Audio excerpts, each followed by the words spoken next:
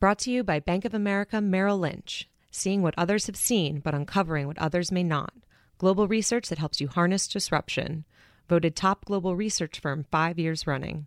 Merrill Lynch, Pierce, Fenner & Smith, Incorporated.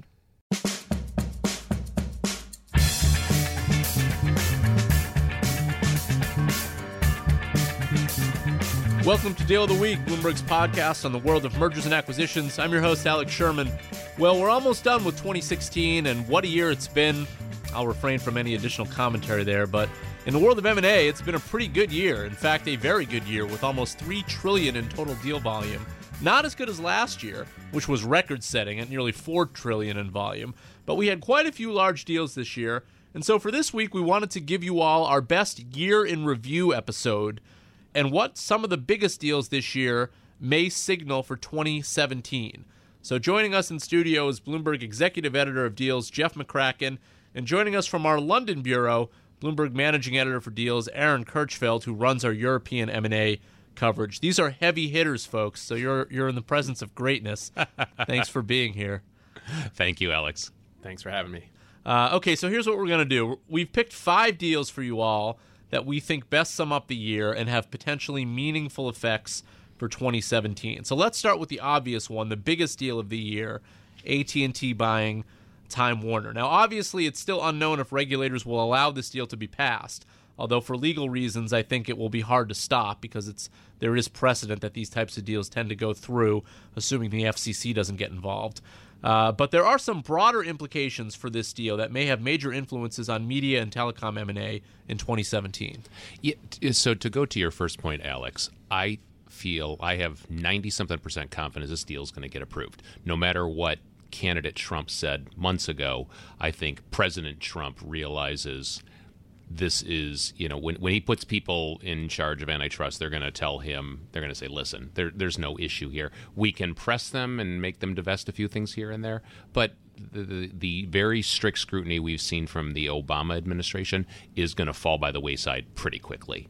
What I think will be interesting is if this deal does get completed, which would probably be toward the end of next year. Usually these big deals like this, take about a year. Recently, even longer than that, a little bit more than a year. I'm thinking about like Charter buying Time Warner Cable after the Comcast deal fell apart to go through. Then the question is, what will the response deals be? Or will we see response deals that sort of dovetail this deal and they won't even wait in order for the deal to be approved, such as when AT&T bought DirecTV, that came just months after Comcast bought Time Warner Cable. Are there obvious deals in the media world, and this is global media world, that might make sense as sort of a next step, meaning, okay, AT&T's buying Time Warner, well, then that means that we should do what? So I'll just talk about here my thoughts on the U.S. and love to hear your thoughts, Alex, but I feel like Comcast is going to be the next big guy to make a play, whether that is for T-Mobile or they wait for T-Mobile and Sprint to perhaps come together and then they make a run at those. That's the deal I would be keeping an eye on if I was tracking M&A.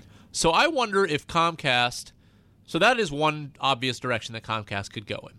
The issue there is that there's historically U.S. cable companies have shied away from wireless. Now, the world has changed recently, but Comcast already has a deal in place with Verizon where they can at least test out whether or not there is any interest in selling wireless. Basically, the deal that Comcast has with Verizon right now is it allows Comcast to sell Verizon wireless service with its package, with Comcast package of internet to the home and TV and all the services that Comcast sells. And Comcast can, in essence, try out, is there any consumer appetite for someone to buy their wireless through Comcast, which would somewhat be the reason why Comcast would buy one of these wireless companies. They'd be able to put all of their programming on the wireless, and there would be true TV everywhere, et cetera, similar to why AT&T is buying Time Warner in many ways. The deal with Verizon may allow them to test this out to see if there is some appetite to bundle all of these services together. If Comcast decides there isn't really, in fact, this probably isn't the best use of our money, Aaron, I wonder, Comcast has long speculated that they are interested in doing international expansion. Is there an obvious European target that Comcast could tackle? Comcast really has no big presence outside the United States today? Well, look, I mean, there's a number of large telco players in Europe that have been speculated as targets or buyers. I mean, the one that has been going on for years, it feels like, never ending, is Vodafone. What happens to Vodafone? The old chestnut is obviously a Vodafone-Liberty combo, something we and others have written about many times. And a lot of people think it's just a question of... this is John Malone's Liberty Global.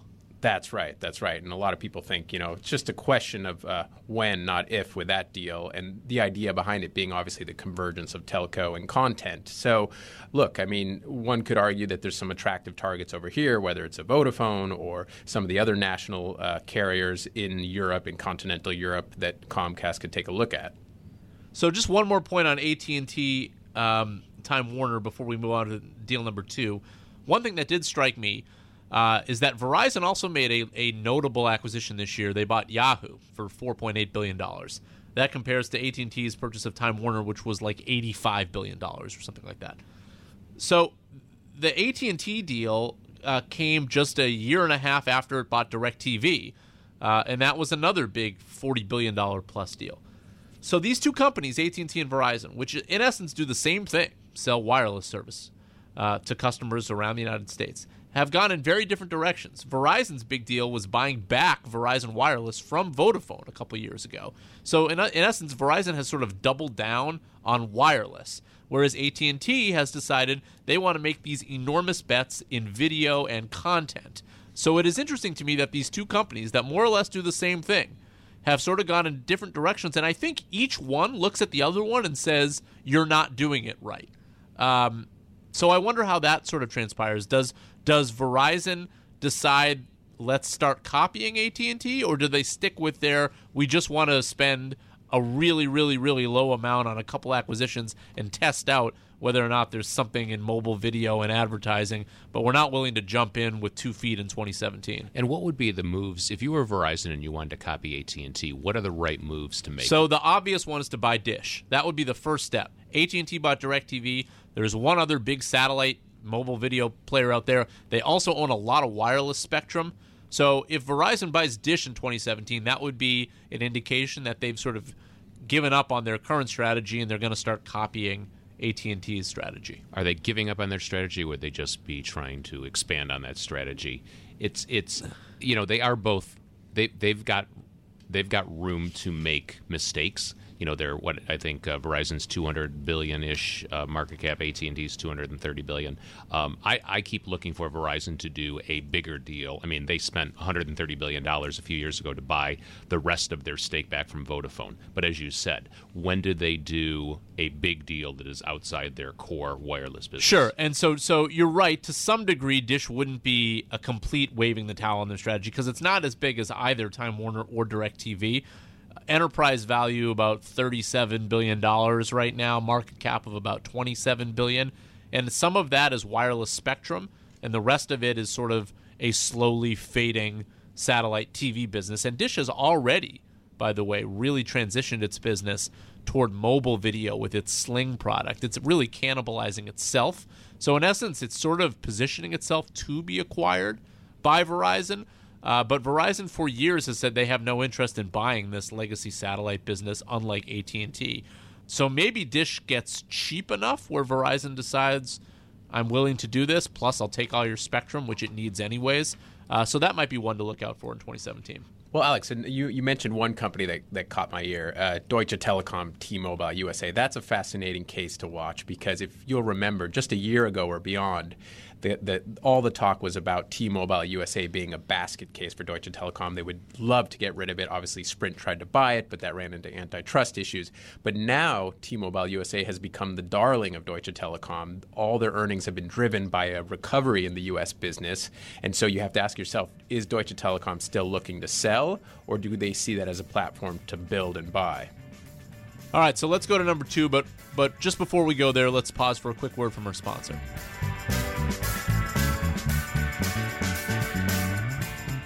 Brought to you by Bank of America Merrill Lynch. Seeing what others have seen, but uncovering what others may not. Global research that helps you harness disruption. Voted top global research firm 5 years running. Merrill Lynch, Pierce, Fenner & Smith, Incorporated. Okay, we're doing a year in review, and we're on to number 2 here, Bayer Monsanto. Aaron, remind us about this deal. Give us sort of the size and scope and why it's important for 2017. Well, I got to go back to what you were saying about the biggest deal of the year, briefly, AT&T Time Warner, because I've got to admit I'm a bit biased. While I love that we broke that deal, it ruined our European year, in quotation marks, because until then, Bayer Monsanto had been the biggest deal of the year driven out of Europe. So you may recall just a few months ago, this was kind of the end of a ongoing saga for years. Monsanto, the gigantic seeds and crop science company in the U.S., had been looking to buy various companies in Europe, especially Syngenta. But when that deal fell apart, they became, rather than the buyer, they became the target. And Bayer then came somewhat out of nowhere and announced plans that it wanted to buy Monsanto, which ended up being, interestingly enough, the biggest German takeover of all time ever done. And if you crunch the data very, very carefully, it's the biggest all-cash takeover offer. And it's created the world's biggest supplier of seeds and pesticides. What does it mean for 2017? Are there other companies here that may become targets because of this deal? Well, I think we've already seen a big shakeout. So it was a bit of a domino effect there. So what we saw was when Monsanto tried to buy Syngenta, that deal failed, but then the Chinese, ChemChina, jumped on the Syngenta train, and they ended up acquiring that company for $43 billion. So then you saw all the other crop science players look around thinking, what are we going to do? We got to move fast. You saw Dow DuPont do a deal in the U.S., and then you saw the Bayer-Monsanto deal. So what you're going to see, you've seen a consolidation in that sector as all the players are rushing to buy the last remaining targets. In terms of kind of follow-up, what you're going to see next year is obviously there's a huge antitrust question for all three of those deals. So they're going to have to sell a lot of the non-core businesses, and that's going to lead to, smaller M&A deals. But for the most part, it's just been kind of a perfect example of an industry consolidating once the first domino fell. So that Bayer-Monsanto deal, if you include debt, almost $66 billion. And you led right into our number 3 deal, ChemChina buying Syngenta. Jeff, there are some Chinese implications with this deal that may be indicative of what we may or may not see in 2017. Remind us about how this deal came together and then what it may mean from a big deal that we see from China moving in to another country and why that may not repeat itself in 2017. Yeah, as Aaron was indicating, this all kind of started because Monsanto made not one but at least 2 very public attempts to buy Syngenta, and they could not come to a deal. Then the fall of 2015, we learned that ChemChina was making a run at Syngenta, and then that deal eventually got announced. I believe it's around $46 billion, including debt there in the total value. It's the biggest outbound Chinese deal ever, the biggest Chinese deal into the U.S. So there are a lot of questions about, CFIUS and what will regulators in other countries, will they be okay with this kind of deal? Because we're talking about seeds and we're talking about agriculture, and that can be very concerning. At this point, it seems like it's moving along.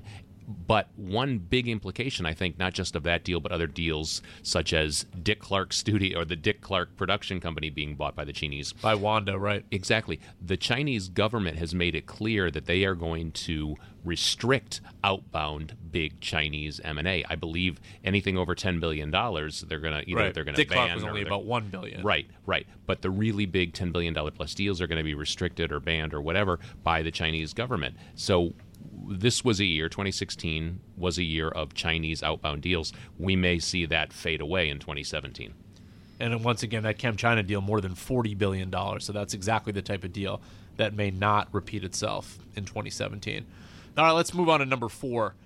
Number 4 is a deal that did not happen, but we thought it was worthy to put on this list, and that's Twitter.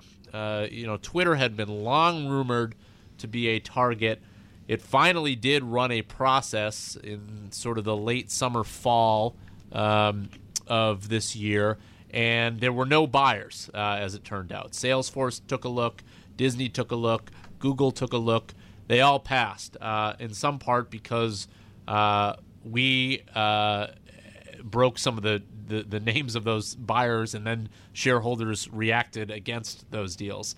The question there, I think, is, does Twitter get bought in 2017? And I can certainly tell you that some of the people around the Twitter acquisition say, we certainly hope so, that this is still a sales target.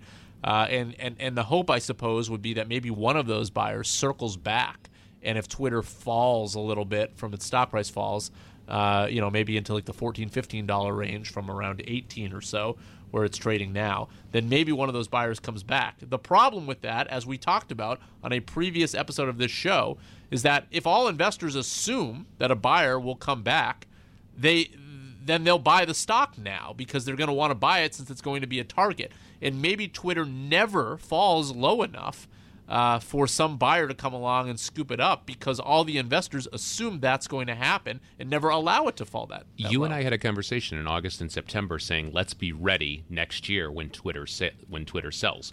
And that all accelerated. Was it October, I believe, when all of a sudden we realized Twitter was running a process. And then, as you said, Disney and Salesforce and Google were all taking a look. And the investors, they're smart. These people who, whether we're talking about the ARBs or the institutional investors or others, they're not going to let this company slip because they realize it fits really well with a number of other companies. The question on that one, I think, is if Twitter is acquired, and it is by one of those strategics, that deal also may have further implications. It's possible that some of the big internet players like Google and Facebook will not buy Twitter for antitrust concerns. We certainly have seen the European Union crack down on Google a little bit, a little less so on Facebook. The United States has typically let these companies do what they want. Facebook bought WhatsApp a couple of years ago in a fairly large deal, almost $20 billion.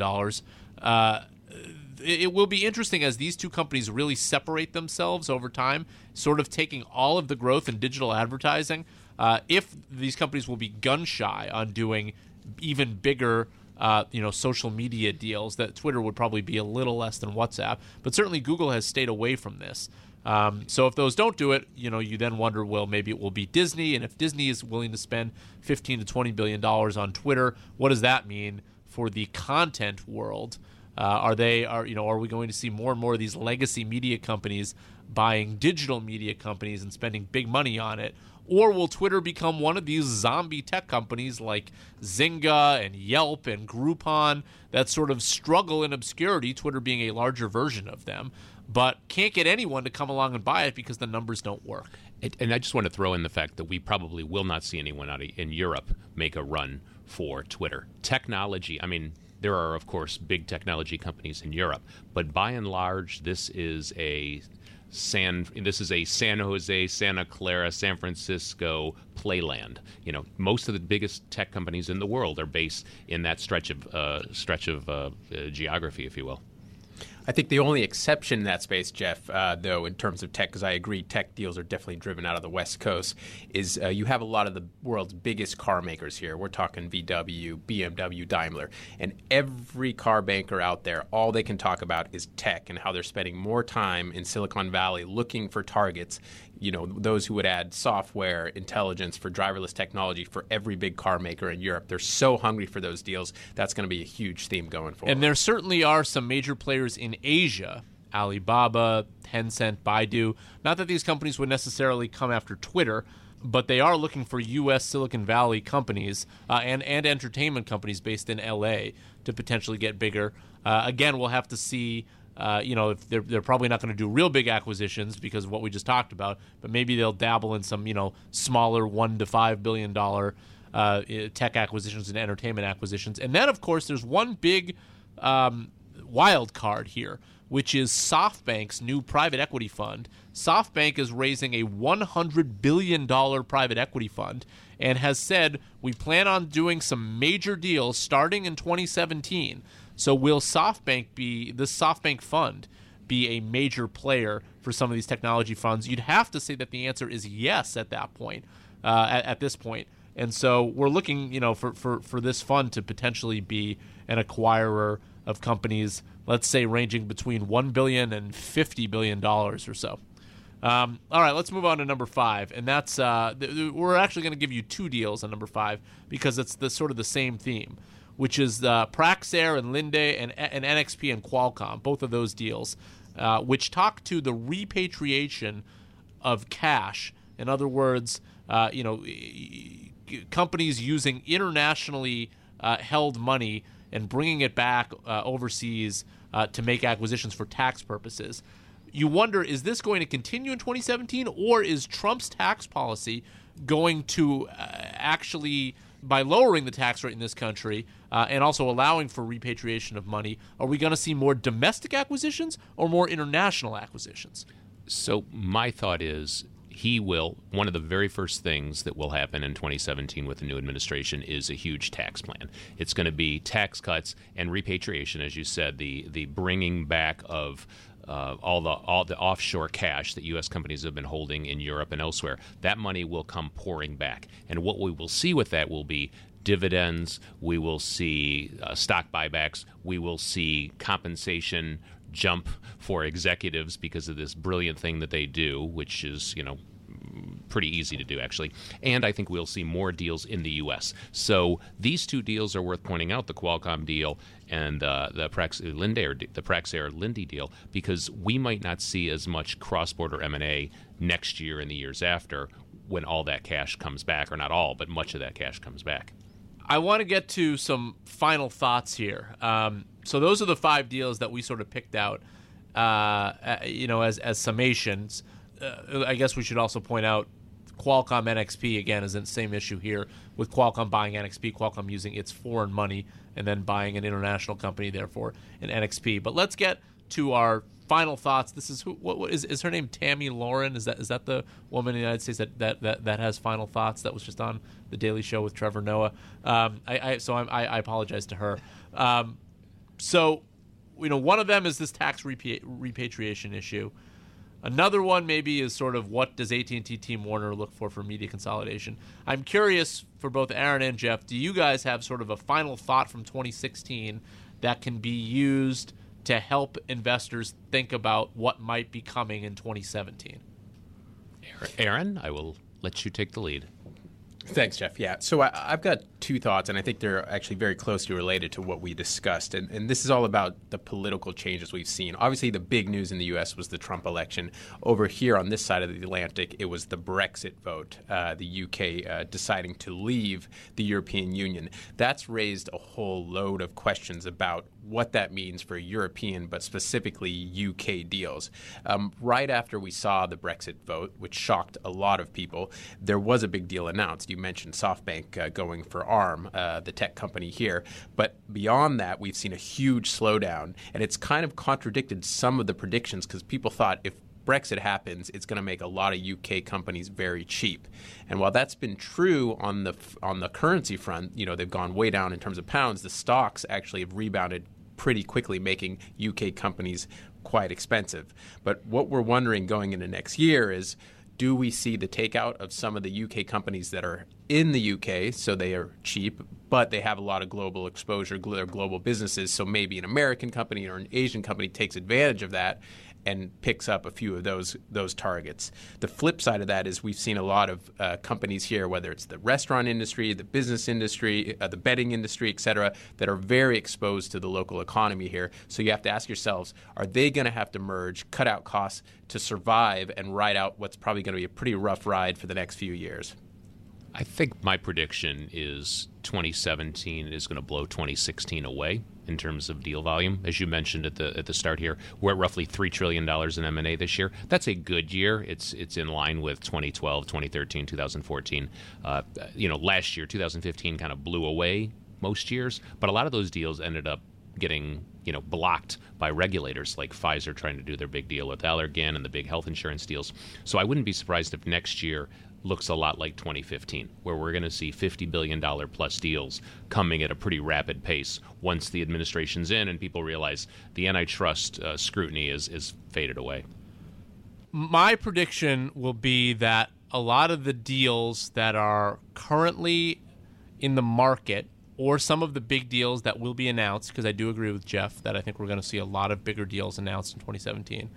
My prediction is that from a regulatory standpoint, there is going to be a lot of uncertainty, and that the closing of these deals may end up being messy. From my understanding already, what we are seeing in sort of the lame duck transition period here between the Obama administration and the Trump administration in this country is that the Trump administration, perhaps, this is from talking to people that are sort of in the regulatory world and some bankers and lawyers, The Trump administration was caught off guard a little bit at the realization that so many people in the Obama administration clear out when the Obama administration leaves. And what that has left is sort of a regulatory environment where there's sort of nobody home.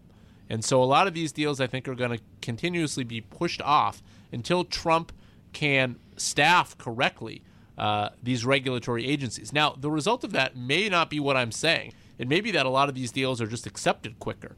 But my guess is that there's going to be a pause here in the early stages of 2017 where these deals sit in purgatory to some degree as Trump figures out how to staff correctly and fill all these positions. So we will see if AT&T, Time Warner, and some of the health insurance deals, and Bayer Monsanto, and ChemChina Syngenta, we'll see if they just sort of wallow along early on in 2017 without a decision being made, or if, in fact, some of these deals get pushed through, because I do think that that's what CEOs are going to be looking for. They're going to be looking for a sign from the Trump administration about whether or not they can proceed with big M&A. And if they get that sign early on in 2017, then I think we're going to see a big year. But if these deals just sort of continue to be hazy and they get the can kicked down the road, then it may not be until, let's say, the end of 2017 before we get a lot of M&A action. Yeah, I would agree with that. I think the second half of 2017 is probably going to be when we see a huge run in M&A. Some of the deals like Honeywell, UTX, which were considered and studied and analyzed, may come back, especially if the companies get a sense that the antitrust scrutiny has faded. Yeah, and for me here in Europe, I think the key word here is protectionism, because while people are kind of expecting some of that out of the Trump administration, we're seeing it more and more over in Europe. And there's elections in Germany, there's elections in France coming up next year, and for the first time we're seeing German politicians go out and saying we need to work harder to block some of these Chinese deals. And so it'll be really interesting to see. We just saw it last week. Obama, I think, blocked only the third time a Chinese deal that involved the U.S. Whether we'll see more of those measures in Europe, because before, really, the bankers, the lawyers that are making the fees on these deals, they were counting on particular Chinese interest into Europe as the Chinese moved away from the U.S. to kind of feed the mega transactions coming forward. So that's it for this week's episode. Happy holidays to you. Thank you, Jeff and Aaron, for joining us. Once again, remember you can listen to all episodes on iTunes or on Bloomberg.com or on the Bloomberg Terminal or any app you use to listen to podcasts. And please rate and review the show while you're on iTunes. And if you have any guest ideas or topic ideas for the new year, please email me at asherman6@bloomberg.net. Also, follow me on Twitter at Sherman4949. Jeff, where can people find you on Twitter? JC McCracken. And Aaron? AK M&A. See you next week.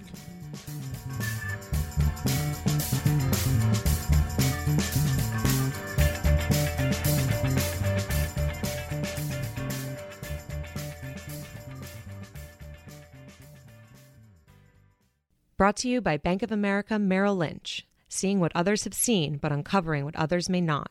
Global research that helps you harness disruption. Voted top global research firm 5 years running. Merrill Lynch, Pierce, Fenner & Smith, Incorporated.